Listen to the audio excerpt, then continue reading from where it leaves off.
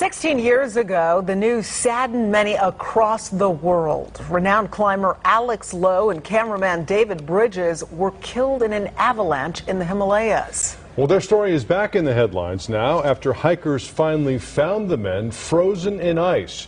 16 years after they disappeared, but less than a month after they were discovered, friends and family of Alex Lowe and David Bridges headed to Tibet to recover their bodies. But for one man, the trip wasn't just to bury one of his closest friends. It was a chance to finally say goodbye to his former self.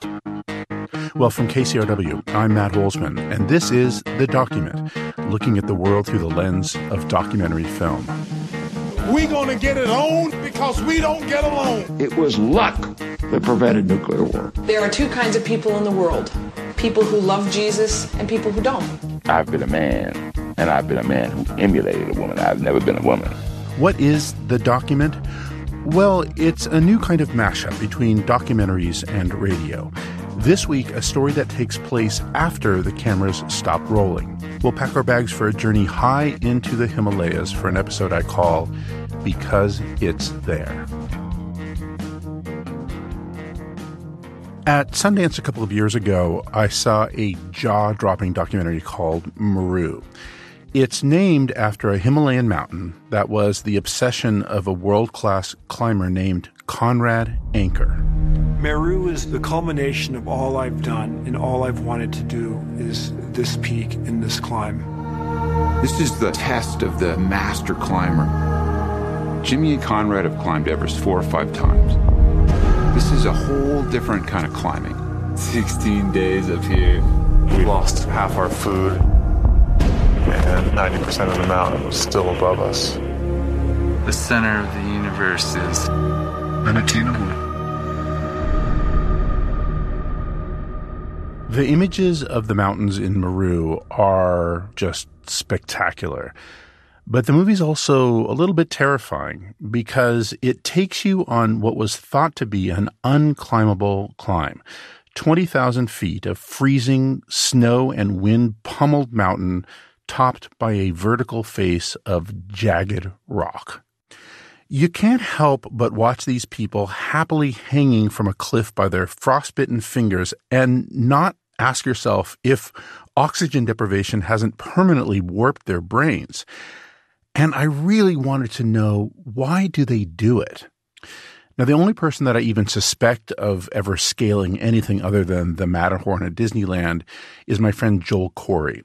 I had seen a picture of him out in his garage where he's standing on top of a mountain somewhere. And it turns out he's climbed all over the world. Mountain climbing was central to my life when I was younger. I typically describe myself as a climber. Oh, and I'm a criminal defense attorney. So when I came back from Sundance, I told him about the movie Meru, and I asked Joel to try to explain the appeal. And he talked almost religiously about the adrenaline and the beauty and the camaraderie and the sense of accomplishment and the because it's there of it all. To me, a big mountain is a puzzle that if I can unlock, it'll take me to a threshold between heaven and earth. And standing on a summit, I feel a unique connection with the universe. It's almost like I am gigantic and insignificant at the same time. If life is 0 to 10, 10 being most, that is the closest you ever get to a 10 moment. Nirvana can come at a cost, and Joel knew it as well as anyone. He'd been badly injured in an accident that had killed another climber. On one climb, he discovered the body of a woman who was frozen in ice. And most painfully, David Bridges, who'd been buried in that avalanche with Alex Lowe, David Bridges was Joel's mentor and one of his closest friends. I felt a connection to him. I felt a kinship to him because at a time when I had this unfocused energy, I was looking for a purpose in my life, and I met him. He took me under his wing and taught me how to rock climb. and he taught me the art of high-altitude mountaineering. Later, he taught me how to ice climb. We looked for sports that got our adrenaline pumping and our heart pounding. But their bond was more than just the love of adrenaline. It was love. Dave invited Joel and a female friend named Yolanda on a climbing trip to Nepal, and Dave suggested that Joel might be interested in her. And he was. She became Joel's wife and a climbing partner, and eventually the mother of his 2 kids. Dave hadn't figured that his high-altitude dating service would eventually be the end to his buddy's climbing career.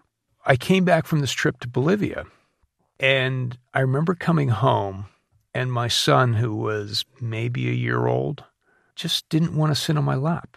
You know, he was looking at me like I was a stranger to him.